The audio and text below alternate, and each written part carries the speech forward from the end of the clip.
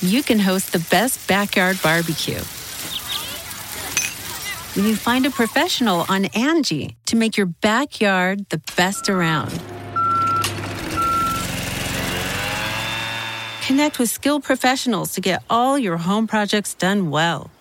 Inside to outside, repairs to renovations. Get started on the Angie app or visit Angie.com today. You can do this when you Angie that. Greetings, humans. You have entered the Command Zone, your destination for all aspects of Elder Dragon Highlander. Enjoy your stay. I got the eye of the tiger, a fighter, dancing through the fire, 'cause I am the champion, and you're gonna hear me roar. Oh, oh, oh, oh. Oh, oh, oh, oh, oh. Yeah. Oh, oh, oh, oh, oh. And you're gonna hear me roar. Attempt to sing, not roar. I got a lot of hot in here. My glasses are even fogging up. I know, actually, this hoodie is no longer comfortable. Yeah. Hello, everyone. Wait, what are you going to say? No, nothing. Nothing. Okay, good. Nothing could follow that up anyway. Yep. You are listening / watching the Command Zone podcast. I'm your host, Jimmy Wong. How's it? It's Josh Lee Kwai. We have a very special episode ahead of us today. We have crunched numbers. We have input things into computers and graphs and charts. By we mean Donald. Donald, that's right. We have a special guest today. We're joined by the one and only Donald Miner, who's the founder and creator of EDH Rec, one of my favorite tools online for deck building research, information about the format. It's literally where I recommend everyone to go when they ask me, hey, I need to start building a deck. Let's be honest. It's the best resource for Commander deck building. Donald, yeah. I know you'll agree. Donald, I'm a little biased. Thanks for having me on. It's really good to be here and talk about this stuff. It's been a long time since you've been on the show. Since when we had you on the show the first time, no one had heard of EDH Rec. Yeah, not even you guys. Yeah, that's true. That's true. It was a brand new factoid for us. Now there's more people that have heard of EDH Rec than have heard of our show. So know the tables have turned. Yeah. How the turntables. You guys are still more entertaining than I am. What? Now. Oh, thanks. Do you remember the date the first time that you came on the show? I looked it up. It was early July 2015. 2015. He remembers. Did you press your? Wow. Yeah. Did you press something memorable in your yearbook next to your prom corsage for that date? How did you know that? I signed it. I looked it up before I came on, and just wanted to see how long it's been. It has been a while. Wow. It has been a while indeed. But before we get into the episode today, and the topic is how some commanders. How do they become staples? Which ones are going to stay popular? We have to, of course, shout out our sponsors. We should get a defogging company maybe as well. I mean, this has never happened before. I just think our singing was so bad that my glasses just were done. Anyway, they don't sell glasses, but they do sell cards. It's cardkingdom.com/command zone. You're going to buy cards anyway. If you are interested in any of the commanders we talk about today and you want to build a deck around them, well, hey, go to cardkingdom.com/command zone. You're going to buy them anyway. Just add them to your cart. You don't need to do anything but enter the affiliate link, and you're directly supporting the show. Yeah, we're going to talk about some cool cards. You definitely want to get a hold of them. And when you do, you also want to protect those cards. We would suggest using Ultra Pro sleeves. They are another sponsor of the show. They've got awesome Eclipse sleeves, which are, we think, the best on the market. They also do all the theme stuff for every set. So they've got the War of the Spark stuff. The Modern Horizon stuff will be either out now or coming out very, very soon. Yeah. One thing I like to do, I don't know if you do this, Jimmy, is my commander is usually sleeved in a different color sleeve than the rest of my deck because do I shuffle that thing in. I always do that. And if it's blue and the rest of the deck's red, it's really easy to find. Nice. So that's something I would suggest. Again, big thanks to Ultra Pro. And the final way to support all of our content is directly if you go to patreon.com/command zone. In fact, we call out one lucky patron every single episode, and this episode is dedicated to Matthew Lim. Matthew, you rock. Also, I want to say Matthew's email address is from hawaii.edu. So, Matthew, how's it? Shaka bra. Okay. All right, let's get into the main topic. Now, Donald, you are here. Before we dive into this, we're going to be using the resources that you provided over at EDH Rec and the data that you have access to. So let's talk briefly about where the site came from and more specifically, where do you collate your data from before we jump into the topic and so people can know where all the facts are coming from? Yeah, so this is actually a question I get a lot and people are really interested in knowing because it does tell you a little bit about what the data is actually saying opposed to what people think it might be saying. So EDHREC is a website that takes deck data, so your 99 and your commander, from a number of different websites, and I'll explain what those are, and aggregates them and summarizes some statistics, like these are the most played cards in this commander. Or you can do some refined things like the most, decks that are playing Grave Pact and this commander, like what cards are being played. They have other things like budget filters and tribal filters, things like that. So the way that I go about doing this, the first step of this, is collecting the deck data. And the deck data is collected through agreements I have with currently 3 websites. So the first is MTG Goldfish, second is Deck Stats, and the third is Archidect, which is kind of the newest deck builder. And so every day, a couple times a day, I have a program that goes out and pulls these deck lists into my database. I do some cleaning, so like if you playing illegal cards or like have messed up in your color identity, things like that, we won't save it. But so there's a little bit of cleansing, and there's also deduplication. So if I see a duplicate deck, even if it's a different, it's a clone of a deck, I remove those things. But so at the end of the day, yeah, I collect these decks. I get about, I think it's about, I want to say 400 or 500 a day these days. How many total decks are on EDHREC? About? Yeah, it's about. So we actually just removed a bunch of the old ones. So before we removed them, we had about 320,000, and wow. And then after we removed them, so we just moved recently to this 2-year sliding window. So basically, we're only going to be showing decks from the past 2 years, mostly because we saw that old decks were like really starting to mess with the stats. And that's about 200,000 decks right now, is like what's represented on the site. So still the majority of the decks are from the last 2 years. And on the show, I think a lot of listeners, if you've been listening for even just a short time, you've heard us reference EDHREC a lot as sort of like, hey, this card's popular. It's in 20,000 decks on EDHREC. Now, that number in a vacuum doesn't mean a lot, but it sort of tells you that like that's more than a card that's in 2,000 decks on EDHREC. Yep. So it's likely seeing more play, although you can't necessarily say it's seeing exactly 18,000 more deck play than... Yeah, go ahead. And just to be nuanced about the language, I'm going to be a little pedantic sometimes with the statistics. These are the counts of the decks that people are putting on the website. So it's not necessarily cards that people are playing or necessarily... So to acknowledge some of the biases in the data, one is that these decks may never be made. Some of them might just be people brewing and they're just like getting an idea about the deck. So there are some things that we have to be a little bit careful about, like making too many jumps to certain conclusions. But I mean, for the most part, like, you look at the data, it kind of looks right most of the time, forget about some of the details. Yeah, one of the things when we did our statistics episode while Jimmy was gone, we hired a bunch of people to break down a bunch of gameplay data. I was really excited. And one of the interesting things we found was like when we broke down like what are the top most played cards in the decks, and then we compared it to EDHREC, it was very, very close. Like, Enlightened Tutor was in like the second most played white card, and I think it was 1 or 2 on EDHREC, and that just followed all along the line, which I thought was kind of good independent confirmation that like at least the statistics are close. Yeah. I think relatively they're all like, meaning that like if this cat card is more popular on EDHREC than not. I kind of think relatively they probably match up is usually the way that I describe things. So I try to stay away from like, this card's more. I stick more to like this card's more popular than this one perhaps, and maybe stay away from like this is 17% more popular. Right. It's hard to get that nuance with the numbers, but you can probably say that it is more popular, just maybe not how much. Okay, that's super cool. Yeah, and if anything, it points us towards trends, which is sort of what we're going to be talking about today, and the idea of which commanders, quote-unquote, make it, as in which ones become staples of the format. You see those kinds of decks around a lot.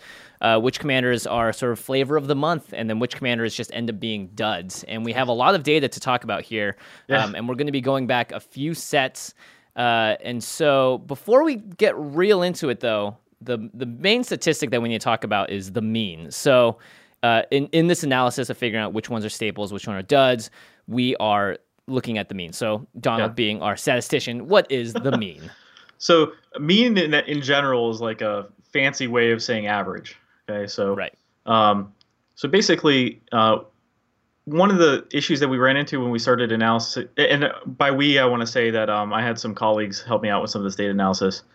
So a shout out to them for doing such a bang up job. But so the problem we ran into is that commanders, when they're released, naturally are more popular. Just even ones that are super popular are always going to be more popular starting up. There's a couple of examples that we found that were not like that, but so what we wanted to do is make sure that we were comparing things against this average baseline of like, what's the average life of a deck look like in terms of popularity, and it kind of slopes off really fast. It looks like a backwards L, and it slopes down really fast and then comes out. So we wanted to get a sense of like what a normal commander, like average mean commander, behaves over time. So, and that's kind of the baseline that we use to determine whether or not something was behaving above average or below average. Right. So we are looking at, I think we're going to bring a graph up on screen here, but it's basically looking at the popularity across its first month as one of the more important factors, and then looking at its popularity over the second and third months. Because like you said, commanders, and we'll see this in these graphs moving forward, all are extremely high interest when they peak. More decks are being submitted, but of course those go down. So the mean and the average is going to be two axes on an X and a Y. And one of them represents how well the commander does compared to the average of the first month, and then the second axis is how well it does on the second and third months. So that indicates staying power and all that stuff. And there's a nice... And we looked at that because I had this we kind of entered into this analysis with a particular hypothesis, and this is something that I've been kind of peeking at for a while, is that so there's popular commanders, and then there's duds, which are pretty easy to differentiate. Mm-hmm. But the one thing that I really was interested in is like which commanders are, because I feel like after playing Commander for 10 years now, I've gotten pretty good at figuring out like, oh, look at all this hype around this commander. I know this isn't going to last, right? And so that's looking at the first month versus the second and third months and comparing those two really helped us determine like which ones started up really high and then which ones ended up like starting high and ended up low, right? And that was one of the cases that we really wanted to find that was interesting. I also think we had talked about recently the fact we had a little hypothesis unknowingly. Oh, right.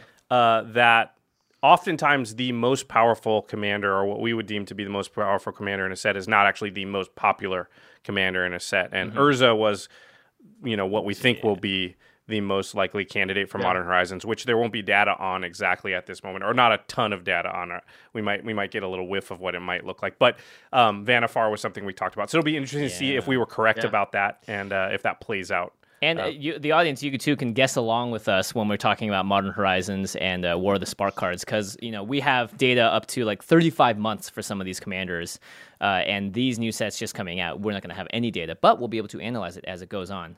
So if you look at this graph, it looks like there are a lot of commanders that quote-unquote make it, but there are a whole lot of duds as well.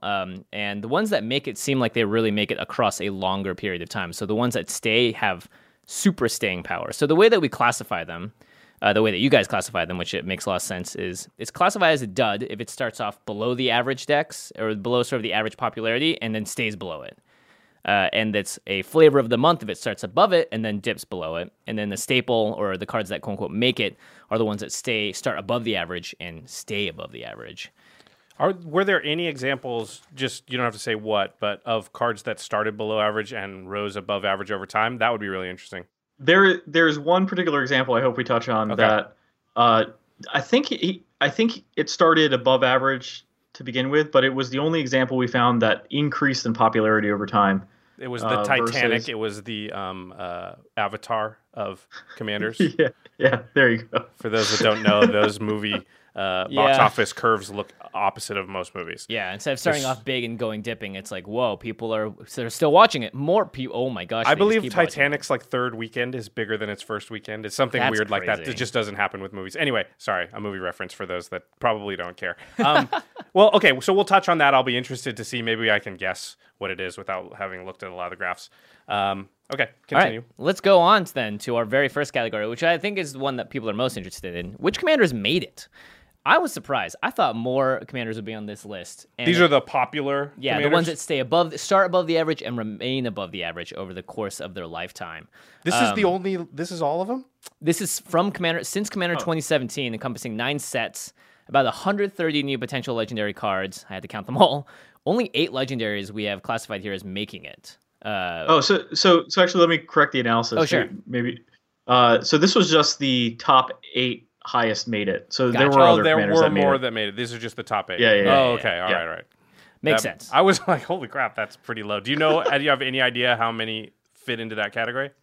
Are there 10 more? Are there? Yeah, it was like it was like 18, 19, something like that. Okay. Cool. So these are the top ones. So that's still about 20 out of 130 cards that were legendary. Now, a lot of them, Dominaria added a ton of legendary cards to that mix, and a lot of them were clearly not good. True, some of them were uncommons and stuff, so they were unlikely. Yeah, okay. But this is really interesting. So if you guys take a look at this list, Muldrotha the Gravetide coming in at number 1, and then we have Edgar Markov, Joda, Lord Windgrace, Gishath, Sons of Avatar, Aminatu, Teysa Karlov, and Arquedes the Strategist.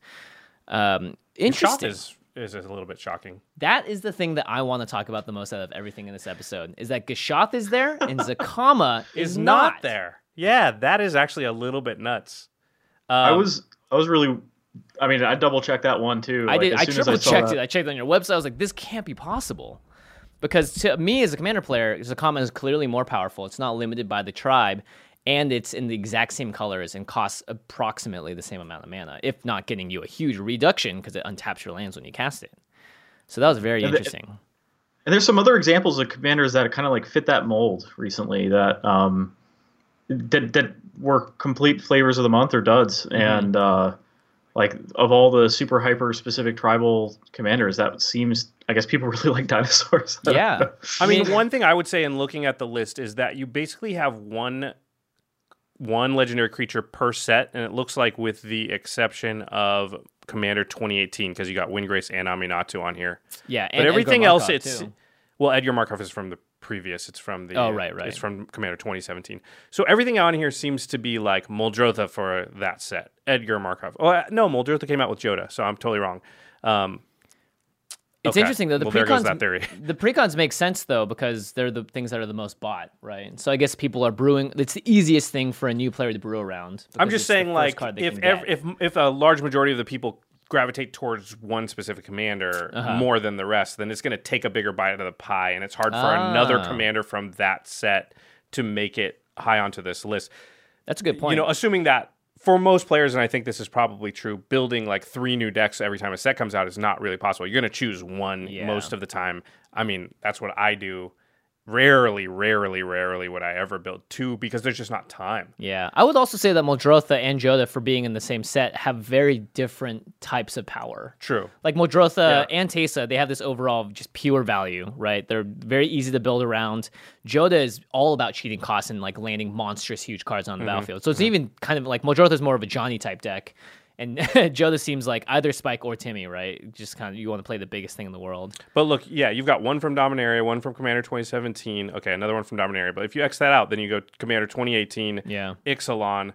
Teysa is from Guilds, and then Arquedes is from M19. So it's like each set is sort of represented in there. Yeah. And I would say Arquedes was the best of the cycle of dragons as well, right? It wasn't the strongest, though, was it? I think it's the most exciting. And the most underserved, which is like Defender Tribal. Right. There's only one, like Duran really gets towards that, but not there aren't very many other cards. And it's in new colors, so I could see that being interesting for, I guess, more casual brewing. But it's so hard to have conjecture about this when it's just like, well, maybe someone just wanted to make a deck list and never made it into a real deck. I actually wonder, I hope somebody from WotC is watching this, and because I think it might be designer-centric, you know? Like maybe some of the WotC designers are better at making specific commander cards. Oh, would it be really interesting to know who designed each legendary creature? Yeah, and who's on the list? Yeah. Well, they can do that. They probably won't give it. You know, I mean, they're all pretty good. Gavin, Ethan, Sean Main was there for a lot of this stuff. I mean, everybody over there can make good cards, so I would be surprised. So I had some questions for this first data set, which is the first question we already asked, which is Gishath versus Zacama. Gishath is number 14 on the list on EDH Rec, and Zacama is number 71. So it's like, what is the difference in between? That is shocking. What's the difference? And I was thinking, could it be that tribal we've never had tribal dinosaurs and it came out in the sets, or could it be that the Zacama deck typically costs more because it's all about ramping out, and those kinds of cards like Mana Vault and stuff cost a lot of money, and the Zacama deck seems more spiky in nature as opposed to less like what, you know, because we're drawing from a few websites, and I would say Goldfish has more competitive decks on there for sure, but who knows? I mean, that's huge, right? 14 Donald, do you have any thoughts on, you know, what? I mean, could the data be incorrect in any way here, or do you? No, I mean, this is pretty, like, there just aren't as many Zacama decks, and you know, I'm not sure that for me personally, I'd be more excited about building a Zakama deck than a Gashanth deck. And I think I could. It sounds like the three of us kind of agree on that. So maybe there's some sort of bias there about who we are. As players, yeah, perhaps. I mean, my 7-year-old has a Gashanth deck. So yeah, I mean, Gashanth is definitely more Timmy than Zakama is. Yeah. Big dinosaur bringing out more dinos. It goes towards what we're saying, which is Zakama is more of a powerful card, right? But that doesn't always equal popularity, right? Yeah. Power and popularity don't go together. Well, one thing I kind of asked myself too about some of these commanders, and I think some of them may be better examples as Zakama, but does the card need to exist? Like, is there demand for some sort of archetype that it's supporting? I think Arcades Sabbath or Arcades the Strategist is a good example of that. I think Gashanth is also, and I guess there's some sort of demand for that archetype, and Zakama is good, but is I think it kind of lends itself to this good stuff deck of, I guess, Naya control of some sort. Just Naya good stuff, which is an actual name for a deck, right? Yeah, and maybe Naya good stuff's not like a good demand. Like, it's a good deck, but it's not exciting to build, right? You don't go, oh boy, I want to build this good stuff deck. It doesn't get you. Like Grixis is like a great good stuff wedge, It's like well, it's interesting. That's what I was going to ask about Arcades, because Varina also exists within this same set period of time that we're looking at, and Varina's like ultimate zombie tribal in 3 colors. But I guess we just have so many zombie options that card didn't take off in the same way that Arcades did. Right, the vote's getting split on Varina because there's a ton of zombie decks possible. Whereas if you want to build Defender Tribal, Wall Tribal, Arcades is kind of like your only real good option. Yep. I mean, obviously Doran and there are a few others have done it poorly in the past, but Arcades is just clearly better than those most of the time. And then you have Joda versus a card like Ramos, which kind of is similar, right? Making huge tons of mana, but I guess Joda is just way easier to use, and the Ramos thing requires a little bit more to build around. But it's interesting to see the difference in the numbers. Like, Joda's number 4 popularity right now, and Ramos is number 24. So still popular, but nowhere near as, like, just like, look at Joda, you know how it's cool. Interesting. All right. Okay, let's move to the next section. Yes, flavors of the month. Which commanders were like, dang, I really love mint chocolate chip with that Rocky Road swirl, but after a bit, it gets real old. If I eat that every day, I don't like exactly. it. Yeah, that's a good analogy. I didn't know where you're going at first, but now I'm just hungry. So this graph is much less impressive than the first one, as in all the little bars are just right by the average, right? They're starting right above it, and they're sort of dipping below it. And the list here, we have Amara, Soul of the Accord, Prime Speaker Vannifar, which I would have expected to be one that made it, Tishana, Voice of Thunder, Azoni Thousand-Eyed, Lazav the Multifarious, Nikia of the Old Ways, Nikia, and Yennet, Cryptic Sovereign. This is very interesting. Look at how many of these cards are from Ravnica. Yeah, actually. Amara, Vannifar, Azoni, Lazav, Nikia. Vannifar, you called out, and that's an interesting one to me. But this is one I would have actually thought would be on this list, because to me, Vannifar is a deck that the way it probably plays out is you're excited to build it when you first do it. You play it a few times, and you realize, oh, this deck does the same thing every time. Right. It very specifically does the same thing every time because of the way that the commander is built. And so, once I sacrifice a 3 CMC thing, I'm always going to go get the same 4 CMC thing and then go up the chain in the same way each time. And so I can see that being like, the realization as you play it or as you see it played of like, oh, this isn't that fun as I thought it was going to be, right? So I can see that one starting out as exciting and dipping down lower and being like, which is what we've seen. I haven't seen a ton of Vannifar decks out in the wild. It's pretty linear, right? Yeah. I personally experienced one of these on this list. So I would like to say, too, kind of a little bit more background on these. These were just a couple of examples that we pulled out. There were a lot of commanders that fit this category. I should have got the exact number, but there are a lot that do this. And I would assume this is the average of your commander. If you just flip a coin on average, it's going to land to being a flavor of the month. I personally experienced this one. For example, I built a Lazav Multifarious deck. I opened one in a pre-release and really liked it in my my sealed pod, and it was a really fun card to play with. And I was like, oh, he's going to be a shapeshifter. He's going to do all kinds of crazy things, and it just wasn't very good. And and I think it also doesn't have hexproof like the other Lazav, which is just very nutty on that card. Yeah, so I think I've gotten burned by it a couple times. I think on the other end too, some of the ones that I saw as well were like Admiral Beckett Brass, for example, was one that was really popular, kind of at the beginning, and then I mean at this point now is not seeing any play anymore. And no new pirates. Yeah. Well, but one thing that's really interesting is like compare that to Gashant. That they were releasing the same set. They both had super narrow tribes, and one survived and one didn't. And could it just be the raw power level of the card? Because Gashant, you play it and it kind of happens. Yeah. But with Beckett Brass, you have to hit with a lot of creatures to like really get that triggered ability going. And if it's a Timmy, more Timmy's like. The draw is more to the Timmy crowd, like play big, huge things. Pirates aren't big, huge things, right? So if you're gonna like that, you're gonna just gravitate towards like Wizards or something that's just a better tribe. Yeah, I think after you try it, because there's just not enough support for the Pirates. Question is, what if they did that but with ninjas and Beckett Brass was like a ninja? Well, they did Eureka. I know, right? Yeah, and that's a hugely popular. Yeah, so gonna be more popular because of Modern Horizons. Yeah, I think probably that has something to do with it too. Like, interesting. If they do another set and they put a bunch more dinosaurs in. Gashant is probably going to, bump back up, depending if they give you a new legendary option for dinosaurs, maybe not. But if they don't, then that's going to be the go-to for dinosaurs, maybe. So that could have something to do with some of this stuff.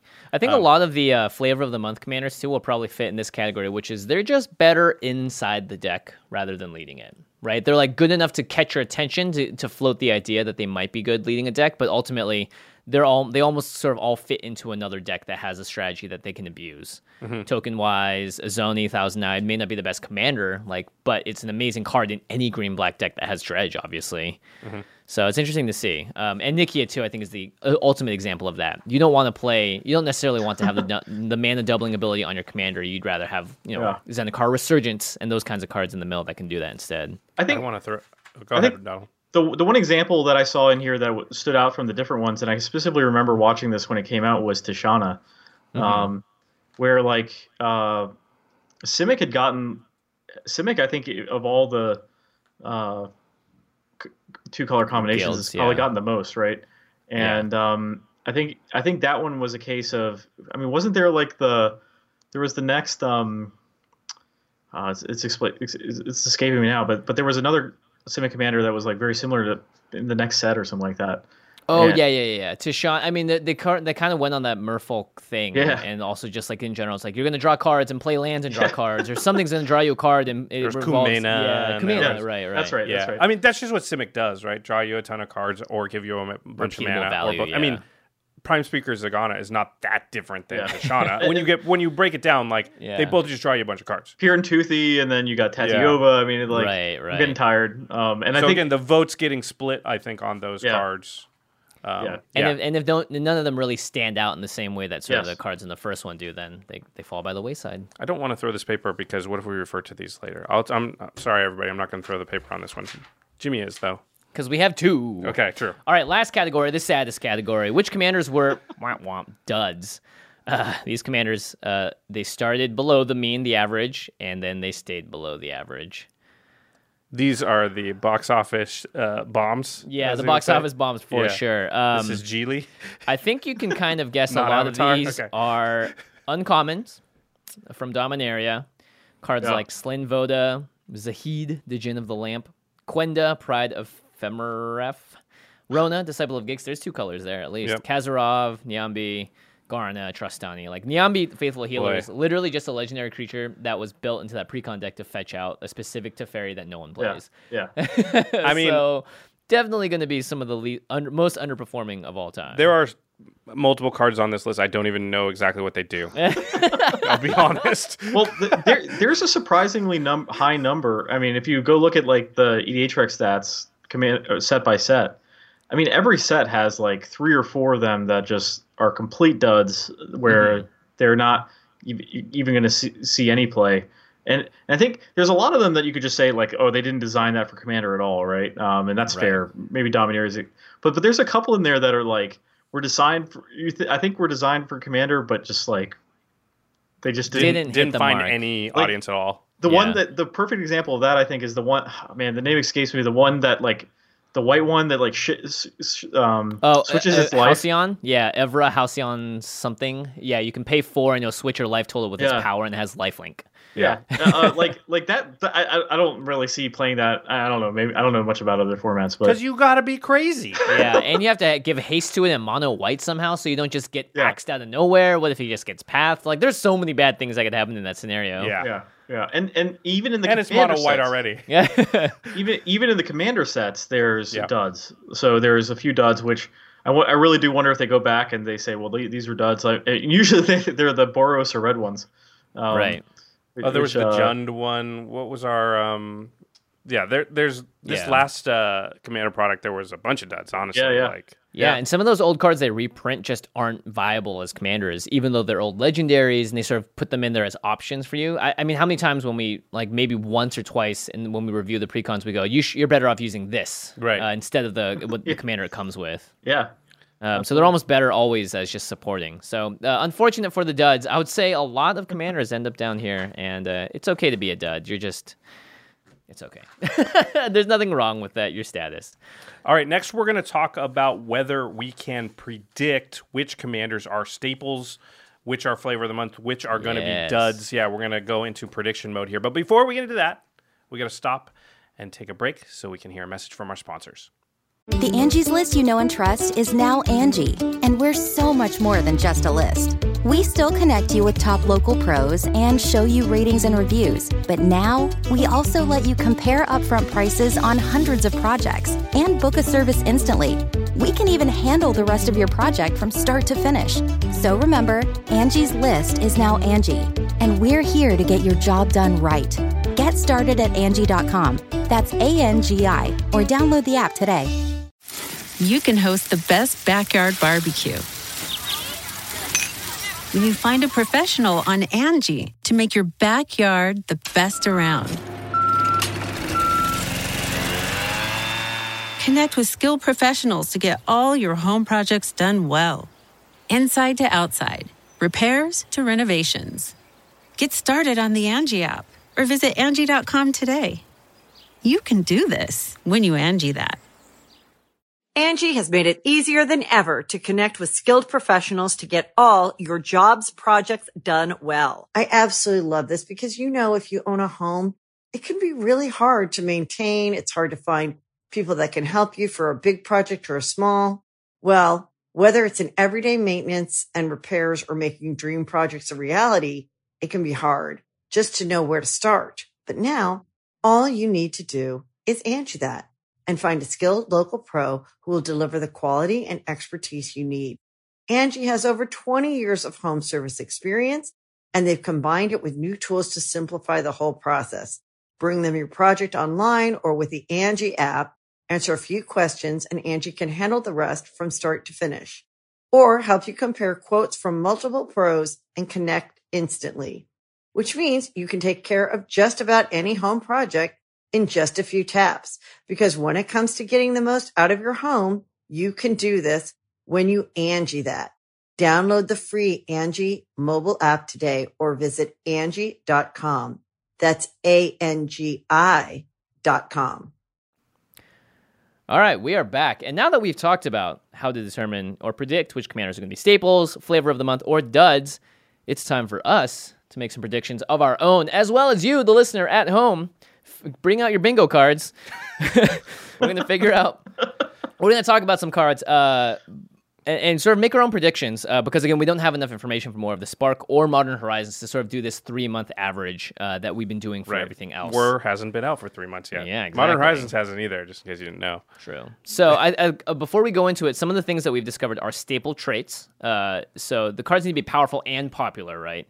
Recurable, consistent value seems to be a big one. The Planeswalkers, Muldrotha, and then also popular but underserved strategies. So Arquedes and Gishath with being tribal, defender, and dinosaur, and then just raw power level. Or if it's 5 color, I've seen also does well. The best performing commander out of Battlebond by far is that red one that's 5 color.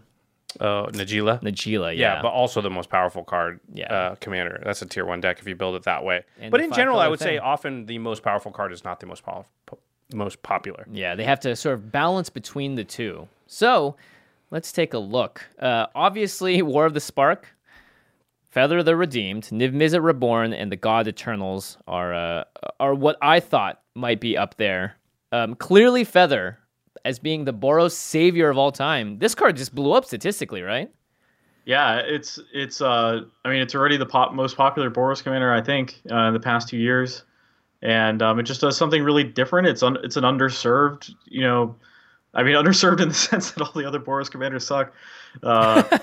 It's underserved in that if you want to play Boros in a way that is not involving you in combat specifically, you didn't really have a lot of options, right?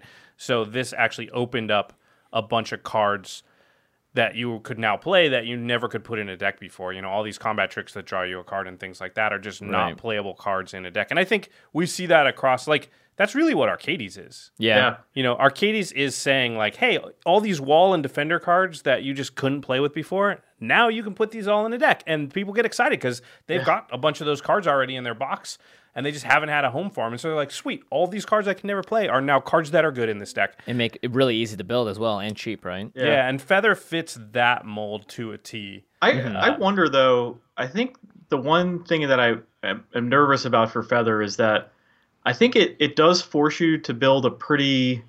Feather's going to have a lot of staples, like a good... Yeah. I think 30 to 40 cards are going to be decided for you just by choosing that commander. And I think that lack of customization that it affords you, I think, might make it suffer in the long term. But I think we're playing in new territory here since it's Boros, and I'm not really sure what's going to happen.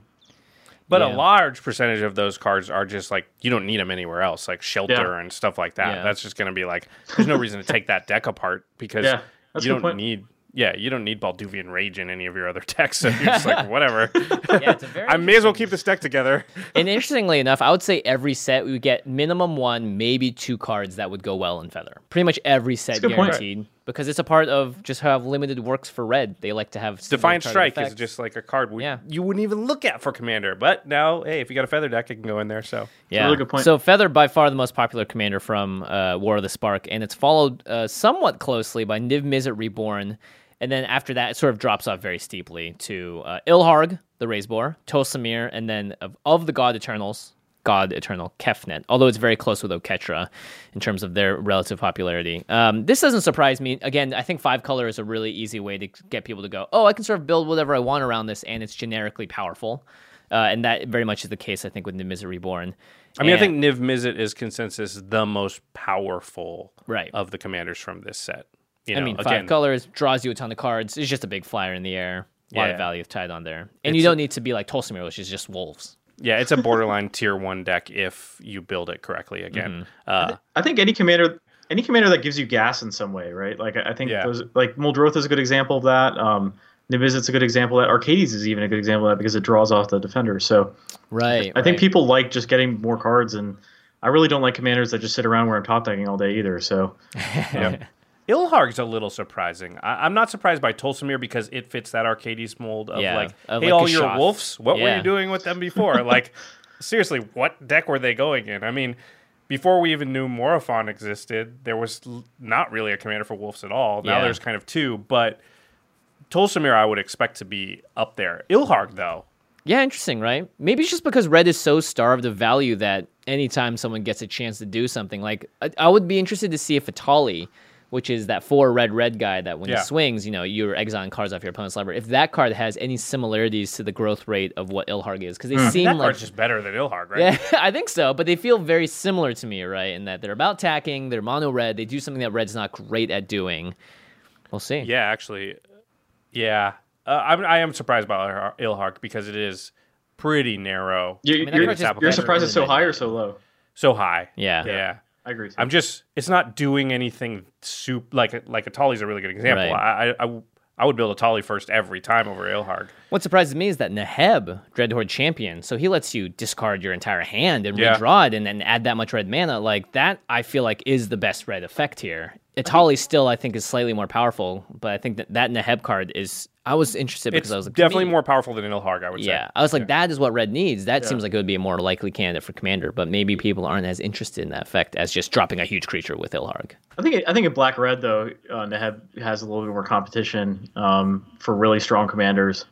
And, no, this is the mono red Neheb from Lord of the Spark that we're talking about. For some reason, that's like when it deals combat damage, you discard and then add that much red and draw that many cards. Yeah, which seems pretty darn good for red. But hey, it's interesting. I like that Neheb almost more than my current Neheb, but it makes sense. I think there's so much, again, when you overwhelm people with so many choices and you're releasing sets so constantly, you are only going to see the absolute best drift to the top. And everything else, I think, is just sort of going to be in contention around the same area below. And correct me if I'm wrong here, Donald, but I would say everything below Niv Mizzet. So Ilharg, Tolsimir, Kefnet, Oketra, Fibblethep, Massacre Girl, Neheb, Rolesk, they're probably within the statistical plus minus to be relatively close to even, Is that like fair to say? So I think the way this is trending right now, if things don't change, is that Feather and Niv Mizzet are going to quote unquote make it, and then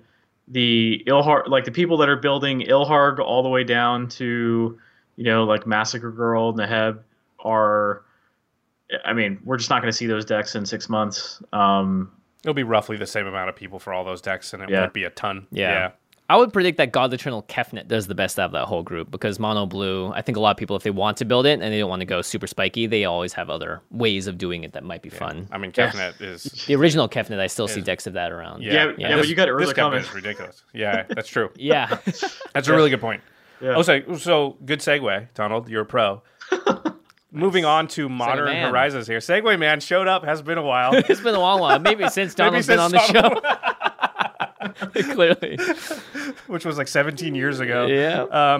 So Modern Horizons on the horizon, and we have very, very little data about this one, right? Like because people can start building decks maybe like only within the last like week or so. Yeah, it depends on when the websites even add the cards to be able to add to your deck.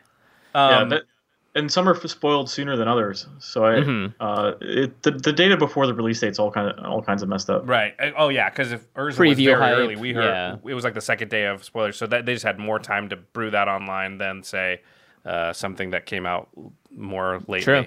I don't know the order of all of them. So also like how many people saw our preview video as opposed to a blog post about another card that may be a better commander even. Right. It's just the information takes a little while to filter out. So okay, so let me just read off the legendary creatures in Modern Horizons, and then we'll talk about them a little. So there's Urza, the mono blue one, Yawgmoth, the mono black one, Sisay, 5-color, Ayula, the bear tribal, Pashalik Mons, Mons, the goblin-y one, First Sliver, 5-color slivers, Hogak, the Golgari Dredge Convoke one, and Morophon, the open-ended tribal 5-color. Yeah.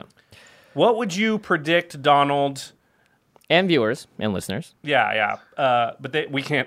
We're not going to hear their answer right now. I don't know. If you listen hard enough, you may be able to hear the future. We'll hear them from the future. Donald, what would you predict is going to make it from this list? I'm going to choose one I definitely think is going to make it. I mean, I think Urza is definitely going to make it. That card is just too good.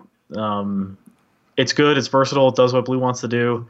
I think it does some things that are different than other blue commanders too. It's not like stepping on anybody's toes too much, and I mean it's got CDH potential. I think it's got regular person potential. I don't know. Regular person potential. All us regular folk, while CDH runs away with it. Clearly, do you think Urza will be the most popular? Okay. So I think it's going to make it, but I think there's a couple of other here that are going to make it too. I think that the Morophon, the tribal thing, is going to make it. Has to. That one is my easy vote because it's any tribe you want. Morophon's your man. I think not only that. We may see like a new tribe get released with a new set that would needs to be built with this guy. And interesting. I just think anytime if they come up with like some new tribe for some new plane, Morophon will be the default commander for that. So in that month, 9 months from now or 18 months from now, it'll just bump it back up at that point, right? Yeah, but right now on the stats, it's actually in 5th out of the 8, which is it's got half the number of decks of Urza does. He's cheating. He already knows the stats. He's got the stats. Okay. Don't tell us the stats yet because we want to guess. That's a good point. That's a good point. So so I'll stop there. I think there's one other that's going to make it, but I'll let you guys go. Okay, Urza's number 1, clearly, I think. It has the most hype. See, I disagree. I think it's going to be flavor of the month. Yeah, that's what I think. I think it's going to go the way of Vannifar. I think it'll seem like it's popular, and it'll actually end up being like not that popular in the long run. Yeah. I think Ayula, Queen Among Bears, is going to make it super hard. I'm with you. For the remainder of time, this is going to be one of the most popular commanders of all time. I'm just calling it now. Yeah, I'm with you. There's so many bears in the history of Magic. And it's like janky and cute. Yeah. Like, you pull out your bear tribal deck, and it's like... But powerful. I think that card is legit good, and that deck will be like good. But it won't be like... It can't be a 9 out of 10. It tops out at a 7 or so, but that's perfect for most playgroups. Yeah, and it's definitely going to be popular. Yeah, I agree. I think Ayula for me is like going to be popular. Yeah. It'll make it out of this group. I think Morophon as well. I agree with Donald. I could see the first sliver just on the basis that people love slivers. I don't know who they are. But I know it's a very popular There archetype. just are multiple options right now to build slivers, and this is another one, and it's a very good one. But is it better than Sliver Queen? Yeah. I think Sliver Overlord is still the best. Overlord, and it can fetch this guy too, so it's kind of like, right? Do I? Right, this first sliver can't fetch Overlord or Queen, but Overlord can get the other one, so it makes sense. If you're really going to build a sliver deck, you probably go... I'm just saying also it splits the vote. Like there's so many choices. And you could run Morophon as a sliver. Like I think Morophon would be a sweet Eldrazi tribal, by the way. 5-color Eldrazi, finally. It doesn't reduce the cost. Well, I guess... Does it work on the Devoid ones? Yeah, it does. Yeah, so, I guess so. Okay. I don't know. I mean, I think Sisay's got to be up there because I think the 5-color thing gives her a slight bump over everyone else. I think it does too. Yeah, I just think she's not that. I think Yawgmoth's actually more interesting than Sisay. I think Sisay might edge out because Planeswalkers, like just Super Friends, is a really popular archetype, right? Interesting. And I think it's pretty good for it. Yeah, that's true. Okay, so Urza number 1. I'm gonna say Ayula number 2 for me, and then Yawgmoth, Sisay. This is out the gate. This is out the gate. What Donald has in front of him right now. Ding ding ding. All right. Ding, ding, what do we got? What are we looking at right now? Which is super early, folks. I just want to say this. And so many different factors are going to affect this. Read down the order for us, Donald. Yeah. So right now, this is shortly before release. Urza is the highest at 48 decks, but also too maybe biased a little bit because it was spoiled a little bit earlier. Yeah. We also challenged our viewers to make the deck, so maybe we're actually single-handedly pushing that forward. Sisay's next with 35. Yep. And then Ayula is then after that. But Ayula, Yawgmoth, and Morophon are all within a few decks. So that's kind of the next tier down. And then you take a next step down to 18 decks at first sliver. And then you take a long way down to Hogak at 3 decks. Oof. Poor Hogak. And Pashalek at 3 decks as well. So, who are the 3 people that built Pashalek? Let me know. Tweet at me. I want to know who you are. I mean, that's just not a super interesting deck to build. It's going to be Goblin-y tribal. You could build so many other better Goblin decks, Well, not just better. Just like if you're going to build that deck, you don't have to actually even go onto a site and build it. You can just be like, look up a Grenzo deck, do that. Right. You know what I mean? Like, you don't have to. I have to do a lot of brewing. I have a mono red Goblin deck that I've kind of swapped out the commanders for now and then, and I just can't take this one seriously. It's not. Yeah. It's not funny. It's not good. It's no Ayula. Yeah. Yeah. It's got a lot of competition, and I just don't think a lot of people are going to build it. Also there's the new Krenko, the 10th Street whatever. Right. Is pretty decent, right? And I think people are building that instead. Spark, Yeah. All right. Yeah. I predict Urza will be not the top in 3 months, though. I think Ayula is just going to stay the most consistent just forever. Morophon Ayula, or maybe Dark Horse Yawgmoth, I think in 3 months will be more popular. I don't think I'm a mono black player, and I was a little disappointed with Yawgmoth. With Yawgmoth, to be honest. I think it was close, but it's going to be stack anything to Urza that no other monocolored commander I think has ever come close to what Urza presents, just in terms of like it's all here. Yep, which is pretty nuts. Yep. Okay. I'm about to talk about something that I think is really interesting. Okay. And Donald brought up as well, which is the Game Nights effect. Now, we talk about a lot of things having an effect on this. You know, people talking about spoilers, previews, when sets come out. And, of course, we also happen to feature a lot of cards on our side as well. People have told us that we have sold cards out of Card Kingdom because we featured them so heavily.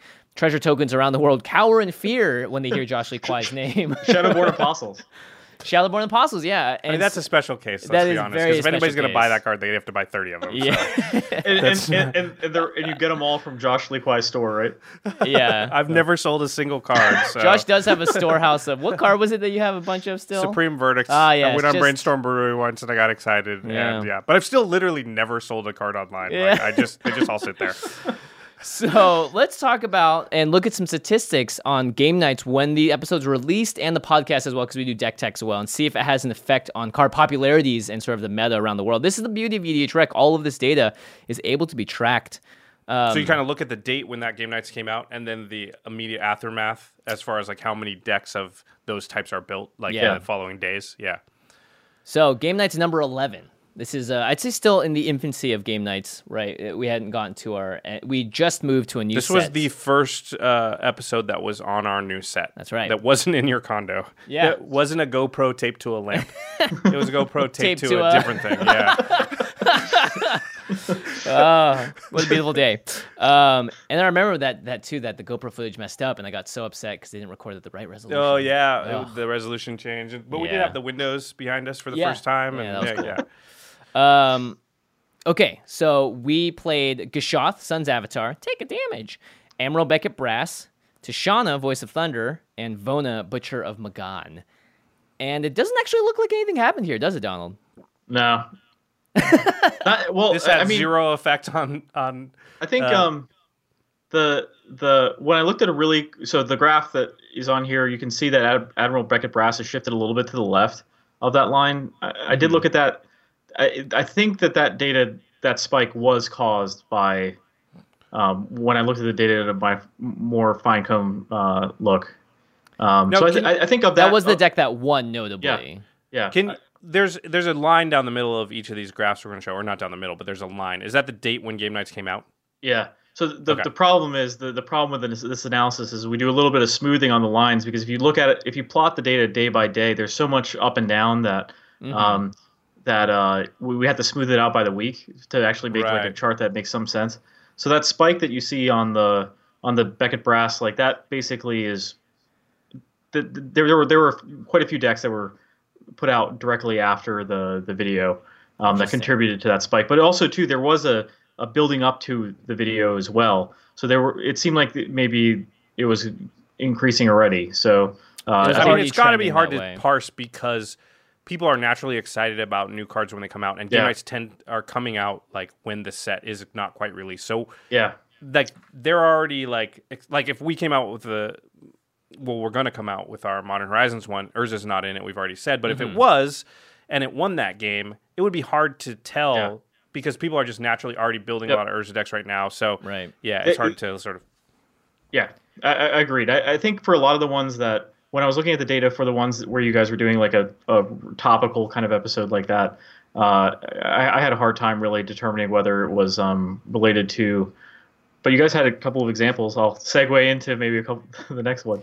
Before we segue, I just want everyone to look at Vona on this poor graph. Poor Vona. No one cared about Vona. It's just slithering along the bottom. Poor Vona. It's just not good. Game Night's number 16, one that I won, just so everyone remembers, featuring Animar, Soul of Elements. This was the Animar Morph deck. Yes, Grenzo, Numont the Devastator, and Rushme, Eternity's Crafter. Now, notably, Animar has a huge spike here, but this was also the first time it ever been reprinted, and the price for Animar had like really gone up. Or gone down. Yeah, or gone down. So I'm interested to see if you think that was partially due to the show, or if you think it was a combination of both the card now being more easily accessible to people that wanted to build Animar in the past but couldn't. Yeah. So a lot of these episodes, as a viewer myself of your content, the one thing that you guys hit every now and then is kind of like a unique idea around a deck that really, and especially when it plays well in the game, it really inspires me personally to like look into building the deck, right?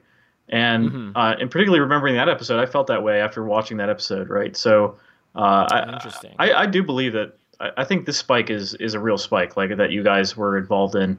That breathe some new life into the deck by playing it in a slightly different way, and people like morphs, and it just seemed like it hit the right. And I think chords. it would be easier to tell on an episode like this because it's not like Animar, Grensmo, Rushme, Numat were cards that were brand new. Yes, some of them were getting reprinted and some weren't, but at the same time, they had been around for a while. So a spike in interest in those can be more likely attributed to us than something like the Ixalan episode. Big shout out to Vinny for making the deck then. The Animar Morph deck? Yeah, that is a sweet deck. Okay, so the next one is another episode that was not tied to a set release, and this is Game Nights number 18. We had the Professor and Wedge. This was their second episode where we played Commander. Yeah, and I was playing Athreos, Prof was playing Sig, Jimmy, you were playing Neheb the Worthy, and Wedge was playing Ruhan of the Fomori. I was deemed unworthy that game. This is the deck that there's 2 decks I've played on Game Nights that the most people tell me they built that deck and they have my version of the deck or some version of my version. And this Athreos Shadowborn Apostles one is easily the top deck that people tell me, like, hey, I built that deck because of you and I have a lot of fun with it. Yeah, I mean, look at this graph. There was a huge spike after the show released. And notably, we also usually do the deck techs for the decks usually like a week later. This was a day after the episode released. We put out your deck tech as well. So there may have been a little bit of extra fuel there as well. Yeah, this one was in one in particular. This is a real spike. You did it, Josh. This is probably not what we're trying to do. I just want to put that out there in any way. We're just playing decks we think are fun. Yeah. I wish we could play a deck and the price of everything would go down. I don't like that Shadowborn Apostles got so much more expensive, but it's just kind of a side effect of like the deck's cool, it played well. What are we supposed to do? Like that's what we're trying to do on the show is be entertaining and show cool things off. And the side effect, I actually don't think is good, but there's no way for us to remove that side effect. Yeah. If anything, maybe people will build similar decks, but yeah. It was a relatively good idea, too, for a deck. You know, I think... thank you, Donald. Like, I don't know. It was just like... It wasn't something that I think a lot of people had thought about doing. And it seemed to work really well with Shadowborn Apostles, which are a cool idea in general. So, I mean... I wasn't surprised at all by this, and even when I was watching the episode, I was like halfway through. I was like, yeah, I need to buy like a bunch of these. Well, you weren't the only one. And I didn't, of course. Yeah, no, that's how I bought my new car is selling Shadowborn Apostles. I often wonder if, let's say, the deck didn't win that game, right? Maybe did similar things but ended up losing, like what would the outcome have been? I mean, obviously we've said this many times, we don't script the show, we don't script the games, we play them and it ends how it ends, and that's why sometimes people are mana screwed and they don't make big plays, and that's just the way that it goes. We want the gameplay to be authentic. So far, all the spikes have been the decks I won, right? Yes, they've been related to them. I would be interested in looking at a card like Smothering Tide, for instance, in your Boros deck, which did an amazing job, but the deck didn't win. Yeah. But I think, like, we always say this, like, it's always nice when every deck has a chance to show what it's able to do at least once when you're playing Game Nights. And maybe that's all it does actually take. The winning might just be, like, a little extra value on top, but maybe just the one singular big play is really the real showcase it needs. Right. No, but I think Donald makes a good point. Like Smothering Tide, that was going to be the price it was going to be because that card's just amazing. Us showing it or not has nothing to do with how good that card is. But I can see Shadowborn Apostles being a deck people or Animar Morph being decks that just weren't on people's radars as like things that they would even think of building, and so that's like something like, oh, that looks cool and fun. I'm going to do that now. Yeah. Speaking of things that aren't cool and fun, how about when we got stomped on the fan episode number 24 by a card called Kozilek? Oh, yeah. Thanks to Ashlyn. So in this episode, this was the episode with Jacob and Ashlyn, and I was playing my Rune deck. Jimmy, you were playing Anna Fenza the Foremost. Ashlyn played Kozilek, a colorless deck, and Jacob was playing his Anything You Can Do, I Can Do Better, which was Ikra Shadiki and Ludovic. And our most popular episode of Game Nights to date, if you just look at the metrics from a standpoint of like fastest out the gate. Obviously, it has less views than some of our episodes that have been around for 2 years, but the trajectory is better than those. Yeah. So a lot of people watched it. And I'm looking at a huge spike for specifically Kozilek. And the other commanders kind of didn't really have as much of an effect on them, it seems. They just continue along the same path they were on. Nothing really happens, right? Mm-hmm. And you can't... go ahead, Don. Well, I was going to say, when I think about these episodes as a viewer, right? Like if you ask me, hey, do you remember that episode where we had the fan and Ashlyn on? And I was like, yeah, that's the game with Kozilek in it. I have no recollection at all about what the other 3 decks were. Because it was That's such a standout thing for you. Yeah, it just dominates at the end of the game there. Yeah, I mean, there's other events in your games that are really memorable to me where I don't really remember the rest of the game. Like I remember recently where Rachel won with like Exsanguinate or something. So like there's certain aspects of games that I remember that really stick with me a long time, and I think in a 4-player Commander game, sometimes I think just it's hard to get everybody to stand out. It's definitely true. That's a very, very good point. Yeah, in the Rachel game, I would say the moment that gets called out the most is the counterspell war that Rachel and I had because we're not in counterspell colors. Yeah, so a lot of people are like, "Holy crap, counterspell war between Boros and Orzhov." Yeah, and it'd be good to see how those specific weird cards did as well as a result. Yeah. So I think the general analysis here is that game winners tend to make things a little more popular, or it's someone that does something really big and splashy. And a really interesting point that you made, which is right. If you only remember one thing of the game, what is that? And that will most likely be the thing that's potentially affected by the outcome of the game. And it seems like it's always card specific. Athreos itself didn't have a price hike, but the Shadowborn Apostles did. So it was the Apostles that was like the sought after thing. But it's cool. It pulled some cards out of the dud range, I think, and made them into like flash in the pan status or at least flavor of the month. Yeah. But things tend to seem like they relax over time, right? Yeah, I never saw a spike from you guys that, or even any spike for that matter. It seems like once the commander is like bottomed out, any spike that I see, I attributed some other spikes to some other content creators, and there were also some random spikes that I really couldn't figure out why they happened. But they almost always they were always spikes. There was never like a situation where like there was an Athreos type situation where that just got pulled out of flash in the pan status into like a consistent that way. Yeah, right. I didn't see any of that. Cool. Well, that seems like the Magic community in a whole. Something big and shiny comes up, everyone goes, "Oh, I like it!" And then after a while, something else comes up, and you just turn your attention because there's just new stuff all the time. It is interesting that there hasn't been really a single legendary creature that over time people have been like, I didn't like that at first, but I do like it. It's kind of like they kind of revert to what they thought. Like nothing kind of pulls them out of that. Even Kozilek and Athreos just sort of settle back to where they were after a slight surge in popularity after being featured on our show. So interesting. Well, that does bring us. Yeah. Sorry. I was just gonna say that the one oddity. Segway Man is here again. Yeah. Oh my gosh, he did it. The Mad Lad. So we're on to final thoughts. Wow, they're zooming by now? Jeez, I gotta get a segue. Another data of note, there's some interesting anomalies and cards that can point us towards something else, something more interesting. I think you're just about to get there. What is this card that we've been hinting at this whole show? This was the one I've been wanting to talk about. We could have just spent maybe a little while talking about this. Let's not name it yet because I want people to be able to guess. Yeah. Okay. But just talk about how it's behaving differently. Yeah, so this one behaved differently in the sense that when it came out, it was popular, but not the most popular. It was overshadowed by another commander that was really popular. But coming about, I want to say, looking at the stats here, about 6 months ago, it started just steadily and that was increasing. Around 6 months after it came out. Yes, yeah. So after 6 months, I think everybody was done with it. And then all of a sudden, here we are again. To climb steadily from that point. Tick-tock. It does the Avatar or the Titanic thing, which we don't really see any other commander doing, right? Right. Where... No, I couldn't find another example of this. This is the only from example this data set that I found that looked like this. Okay, so you all out there are thinking, like, what could this card be? I'm going to give you one hint, and then we'll name it. Okay. Yep. The one hint is it came out about a year ago. Yeah. So... And we talked about the card that overshadowed it in this episode already. Yes.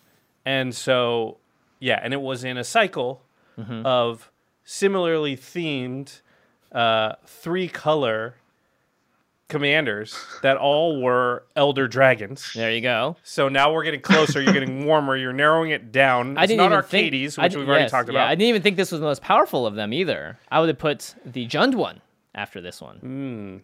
Interesting. After Arcades. And then I think I would have put this one second, but yeah. It is the big bad, Mr. Nicol Bolas, the Ravager. The creature version that flips into a Planeswalker. Right. So...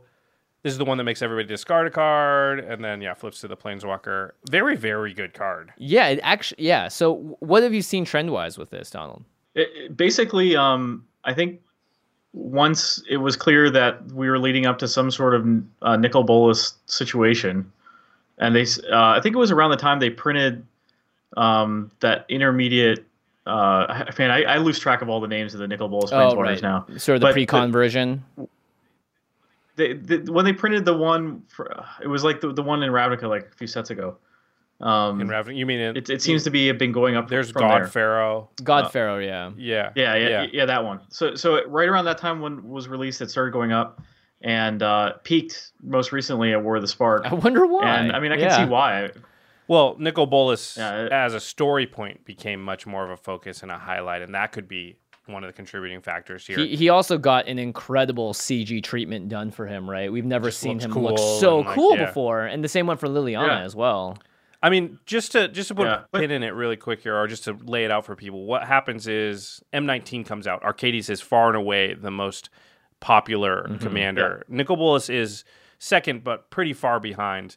And Nicol Bolas steadily drops down for about the next 6 months. Arcades drops down too, but is still maintaining popularity above Nicol Bolas. And then about 6 months ago, Nicol Bolas starts to climb up in popularity steadily each month to the point where it actually crosses and is now more popular than Arcades. Interesting. Which is no other lines on the graphs that we've looked at do anything like this. Yeah. They all kind of follow a similar trajectory, and after they start going down, they just continue to either go down or flatten out. They don't really climb back up, steadily over time. They might have a blip, but this is. Yeah, it's pretty weird. I mean, it makes sense, Big Bad. I think this is going to keep climbing up as well, just because the card itself is pretty powerful. It's in pretty popular color combinations of blue and black and red. But blue and black, that outside of green are considered, best colors in EDH. So I could see a lot of reasons, and of course, Elder Dragon I think has a teeny bit to do with it too. Well, and just Nicol Bolas, like Donald said, there's a bunch of Nicol Bolases. You can put them all in that deck. It feels right. So there's those people. Yeah. Then also there's the people that just look. No, I mean, like, if you're Vorthosian, whatever, there is that route to go, right? This is drawing from that, that well. But there's another well too of just like it's a good, powerful Grixis commander. In fact, and has a unique effect of turning into a planeswalker. And just everybody discarding a card is very powerful. If you can do that a few times, multiple times, that can really wreak havoc on a table. I mean, it's card advantage when it comes in. Right. So, and then, flipping into the Planeswalker, obviously the Planeswalker side is ridiculous. It's a really good card, and one that's actually probably better than the Arcades deck. Yeah. As far as like just power level. Just power, yeah. Because Arcades makes you play Defender creatures. And that's a sweet deck and very powerful also. But I think the Nicol Bolas deck, if you want it to be, it just has a higher top end than the Arcades deck does. So there's part of that going on. It's like I said earlier, it's a good blend of powerful and popular in this case. So it kind of has super interesting though. I mean, you look at all the other stuff around that time, and none of it's doing it what Nicol Bolas is doing. Yeah. Palladium Ors, Victus, Asmati, Laughless. They're all just doing the normal stuff. They start out, Chromium. That's moderately popular, and they dip down and just flatten out after a while. Yeah, that seems to be the general trend overall. And I think, cards that get a lot of initial excitement, but aren't that, exciting in general, tend not to stick. You put Slimefoot as an example, Dan, which is like, this is it. This is the Saproling Slimefoot deck. You can finally do it, and it's a great commander, and it can kill everyone. But it's easy to envision, and then I think hard for a lot of people to take that into reality as they realize maybe even in the process of doing it, maybe this isn't what I want to do. Maybe this isn't powerful enough. Yeah. I don't really care that much about Saprolings. Dragons and dinosaurs, apparently, though, different case. All right, so where are we here? I'm lost. We're talking about just final thoughts. Anything else that we came up with? I liked how rare cards make the staple list. I think that's correct. I think if every card made the staple list, we'd be designing too powerful cards too consistently. I think you need to have a mix of challenging people to build decks like Kashath and keep things on the more casual side for what Commander is to me, as well as occasionally feeding in the more hardcore cards that like Urza, that obviously have a high power level, but, and cards like Sisay, which can sort of be taken in a Planeswalker direction or just a straight power level, or a themed one where you're just trying to get the Weatherlight out, right? Like, stuff like that, I think, helps balance the format out instead of just consistently trying to create staples. And that's one of the difficulties of R&D. I do think, like, if you look at it, our little hypothesis that the most powerful is not always in the most popular is pretty there's some exceptions, but I think it's pretty close. I don't think Vannifar definitely not making it on the made it list is kind of a big signpost saying that, Teysa Karlov is more popular than Vannifar, and it's definitely not more powerful. So that's encouraging to me. People love Death Raiders. But that's encouraging to me because that's hopefully Wizards sees that and they make more cards. Like Tolsimir is very much higher than it probably should be. Right. Gishath, those are two cards that stand out as like, and Arcades is another real big signpost of this sort of idea, which is that if Feather's another one, which is that if you make commanders that open doors that were previously closed, that's actually going to be more appealing to players than making commanders that just are raw power. That are just going to be very strong. That's not as exciting to your average player as something that says, hey, now I give you this, and it unlocks the key to all these thousands of cards that were totally unplayable. Mm-hmm. And hey, it's going to be fun because you like big creatures, or it's going to be fun because you like big butts, defenders. Just like it sort of appeals to different parts of, I think, player types and personalities. Yeah, another commander that just says, hey, all those cards that you already know are really powerful, put them in this deck and they'll be just a slightly better. Yeah. That's just not that exciting. Yeah. I think also, too, the one thing that I find interesting is like this play on the commanders between sets, like that follow up directly after each other. I mean, I think Simic is a really good example of this that hasn't really had any card that made it just because they've gotten so many good ones that do the same thing. Simic. I think that has something to do with it too. Simic having so many options that they now all do the same thing, where every time a Boros commander or a mono red commander goes out, everyone just holds their breath hoping it does something new. I mean, look at Tishana, which we said, hey, that's a flash in the pan. Yeah. Color shift that to Boros, and it's the best Boros commander ever, right? Yeah. And people will be going nuts because it was just like all my Boros cards that don't do anything because I just can't play a Boros deck that's any good suddenly become awesome because I can have this new commander. So, real value. Yeah, I'm not saying they should color shift and do that stuff. Stay within the color pie, but Feather shows us there are ways to open doors that are closed right now, and I hope they keep doing it. Yeah. All right, to the listeners, there are so many legendary cards available to us. As Commander players, do you see the same trends represented in your play group that we've talked about here today? Mm-hmm. Are there any patterns you've noticed? Which commanders seem to be the staples from the newer sets in your meta? Yeah, I'd love to know how other people's LGSs function or your play groups. If everyone is just like no, we don't want to build the powerful thing. So whoever does build Urza, sure, you can do that, but none of us want to do it. Right. Or if everyone's like race to the finish, whose Urza is the best? Be interesting to see how that plays out across the world. Nobody's wrong, by the way. No. Everyone's right as long as everyone knows what everyone else is doing. I think the only way you get yourself into trouble is if you build that uber powerful Urza deck and everybody else in your playgroup is playing Gishath level stuff. Just make sure that everybody knows so they're on the same page. That's all. Don't pub stomp. We want to make friends, not. But it's totally cool. There's tons of group out there, and we hear from them all the time, and they're at the highest possible power level, and they love it, and that's great. A quick shout out to you, Donald, and EDH Rec. You all are doing so much on your website now. There's a podcast with Matt Morgan, Dana Roach, Joey Schultz. Yeah. You guys have articles. You guys do brewing. You do deck techs. You do so much more. Dana Roach is actually one of our patrons, too. So, Dana, you rock. You rock. Anything you want to tell us about anything cool coming up in EDH Rec development that may be interesting to new users and old ones alike? Yeah. Well, I don't know if I'm allowed to bring this up. You we have own the site. It's yours. You're allowed to do whatever you want. Sorry, it's a perfect time to hype it up. We stepped all over you. Go ahead. Yeah, we have an Oathbreaker section coming out. So a lot of people are going to be excited about that. Yeah.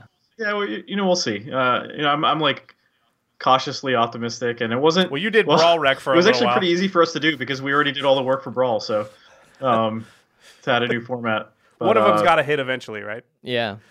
Or they'll all sort of just exist in it could be cool territory until it finally figures it out. I think we're all cautiously optimistic about things like Oathbreaker. Yeah. I heard I haven't played it yet, but I have a couple of friends that really enjoyed the gameplay so far. So we'll see. I think from a deck building aspect, it doesn't excite me as much though. The couple of things, I think we're trying to figure out more ways to get the users more involved in the website. Is the best way of putting it. So we're constantly thinking about how to add this human element to the website. One thing that we're working on right now is this this more like human written guide on EDH. It's like basically it's like a Gamepedia kind of thing. that I have my writers kind of banging away at. That's taking a lot longer than I thought it was going to. As all things do. Yeah. Yeah. We have like a couple interesting things going on. I think one thing that we're kind of working on, we mentioned the competitive crowd a little bit. I think EDH Rec has slacked a little bit on, just naturally not catering to that crowd due to the kind of averageness of the decks. And we're figuring out ways to build some features that I hope that they would enjoy, and I've been working with the Lab Meeting X guys on that. I noticed recently you guys added, you separated out lands into utility lands and like very useful lands by the way. that are there for mana index, which was nice. So let me kind of like give a shout out. Like a lot of like that feature took us, I don't know, a few hours to implement. And it was just this random recommendation from some user that sent it to us saying like, hey, it would be really nice if you separated these things out. I was like, man, that's such a good idea. So if you think you have a good idea, you can send it to me on Twitter or Facebook, or there's an email at the bottom of the EDH Rec page if there's something you've been wanting us to do. A lot of times I'll just say I don't feel like doing that.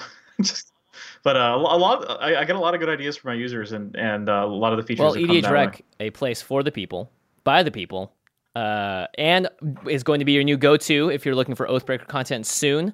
Donald, how do they find you? What's your Twitter? Do you prefer they tweet at the EDH Rec Twitter or at yours? Yeah, that's Okay. my de facto. Yeah. The EDH Rec Twitter is something I'll see. If you email the email at the bottom of the EDH Rec page, I'll see that. And then we also have a Facebook page, so go ahead and follow that. And if you send us a direct message, actually Jason Alt is more the master of the Facebook page. But if you want to talk to him, That's scary. Can talk to him. Now let's go, Jason. You got this. Actually, one thing we have in the works right now is a whole bunch of our crew is going to Magic Fest Vegas, and so we're kind of coming together. I'm just planning out my decks and stuff like that. That's Fogo de Chao, right? You're in? Let's I go. think we're going. Yeah, I ate so much the meat repeat. last year. Let's do it. I had really bad meat sweats after that. I remember. That means you successfully ate at Fogo de Chao, so congrats. Okay, well.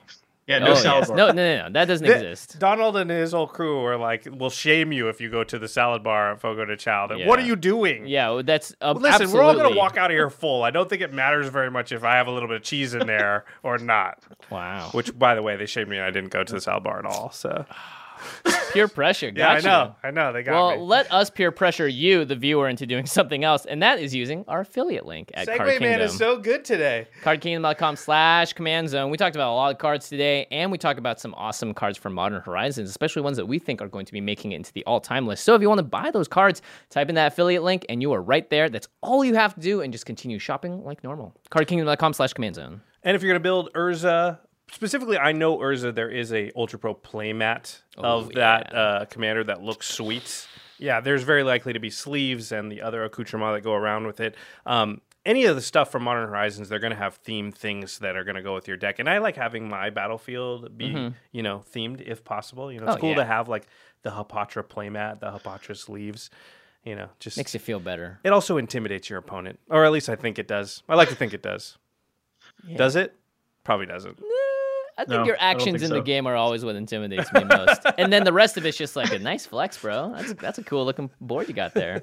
Well, Ultra Pro is your best place to go for all that stuff. So by supporting them, you are supporting us. All right. Now moving on to the end step where we are supposed to talk about something cool outside the world of Magic. I have prepared nothing. Donald. Oh, wait. I have something, Donald, but we always let the guests go. So if you've got something cool outside the world of Magic that you want to talk about, otherwise I can save us. Please. Okay, save me. This weekend I was in Yosemite. Oh, yeah. Yosemite National Park, which is in Central California, one of the natural wonders of the world, I'd say. Half Dome and El Capitan and the large granite mountains there. And we did a bunch of hiking and stuff, and we were staring at El Capitan, which is this 3,000-foot high monolith mountain, just glass granite thing that you can just stare at for hours. And of course, that made me go home and have to watch the movie from last year that I did not watch until now, which is Free Solo. Free Solo. So Free Solo is about a guy named Alex Honnold, who is a professional rock climber. This guy is the first person ever to free climb, which means no ropes of any kind, El Capitan in history of the world. And it's what most climbers say is the hardest mountain climb on the planet. Which usually takes professional climbers anywhere from 2 to 3 days to finish. Sometimes 6, 7. We were watching some people up there that had been up there for 3 days, and they had 3 to go on this trip. And he did it in under 4 hours with no ropes. Yep. Free climbing is what Alex Honnold does. Arguably, he's the best climber in the world. In history, yeah. I mean, this feat is unparalleled, but the movie's very thrilling because it's all about the documentary crew that have to accompany him and film him without disturbing him, and also potentially film his death should he fail or mess up one thing on this climb. It's pretty crazy. Even knowing that he makes it, it's still nerve-wracking the whole time he's doing it. That's how good it is. There was so much lead up to it as well, including his personal relationships, as well as his training, and like just the mundane like life things he's doing, like buying a house. Yeah, that all are inside this like pursuit to do the unthinkable. Well, they also do this thing where they put him in an MRI and they scan his brain, and they notice that like the part of his brain that like processes fear is like, it's not like it's not there or broken technically, but it's like turned way down so that like stuff that would cause fear in normal people, nothing happens to him. He has to be in extreme situations to feel what we would think of as more mild fear. So it does make sense kind of that he's pushing himself to the limit all the time, because when he's in those situations, he's maybe feeling the amount of fear we would feel on like a roller coaster or something. Yeah. I mean, in a nice safe setting. Yeah, it's pretty crazy. Free Solo, it did win the Academy Award for Best Documentary, so it's not something that probably a lot of you haven't heard of. But if you've been on the fence or just haven't had the time like me to check it out, I would highly recommend it. It's riveting. It's a fast watch too. Yeah. And I'm someone that's rock climbed for many years of my life. And if you are in any way a fan of that sport, this movie is like it's an amazing thing to watch for you as well. Just because you get to see a master in the works. A crazy person. I actually saw Alex Honnold at a climbing gym in Los Angeles with his girlfriend on Sunday. Oh, really? Just like a couple days ago? Yeah. Well, I got there and there was like this whispering. I'm like, what's going on? I was like, dude, Alex Honnold's here. And it was like, oh, cool. It's like, is he like doing I don't know, like a book tour or something? He's like, no, he's just climbing. And then my friend's like, yeah, I said hi to him. And he just went, hi. Just like very awkward. He does come off as an awkward guy. Yeah, socially, he's just totally just like a climber awkward bro. And it was great because I saw him walking away and you could just tell him just sort of plodding away, just like going about his life.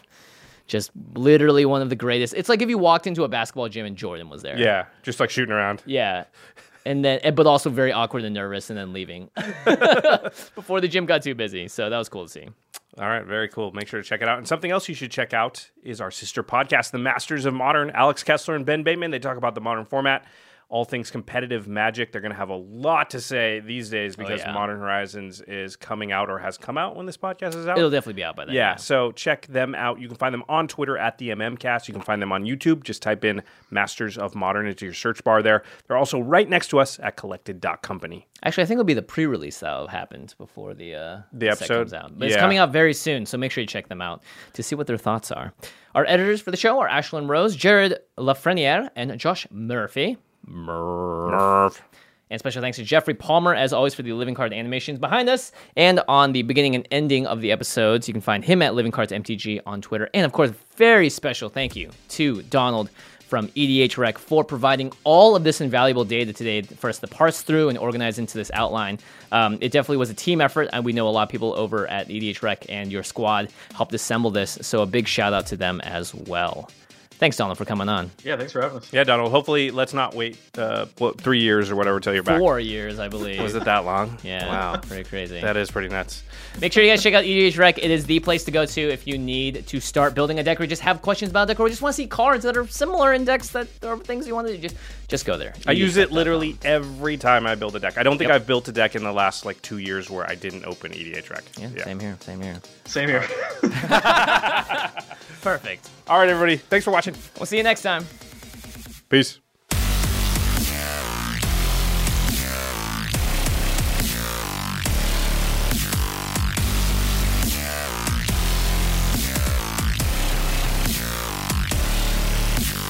Thank you for your attention.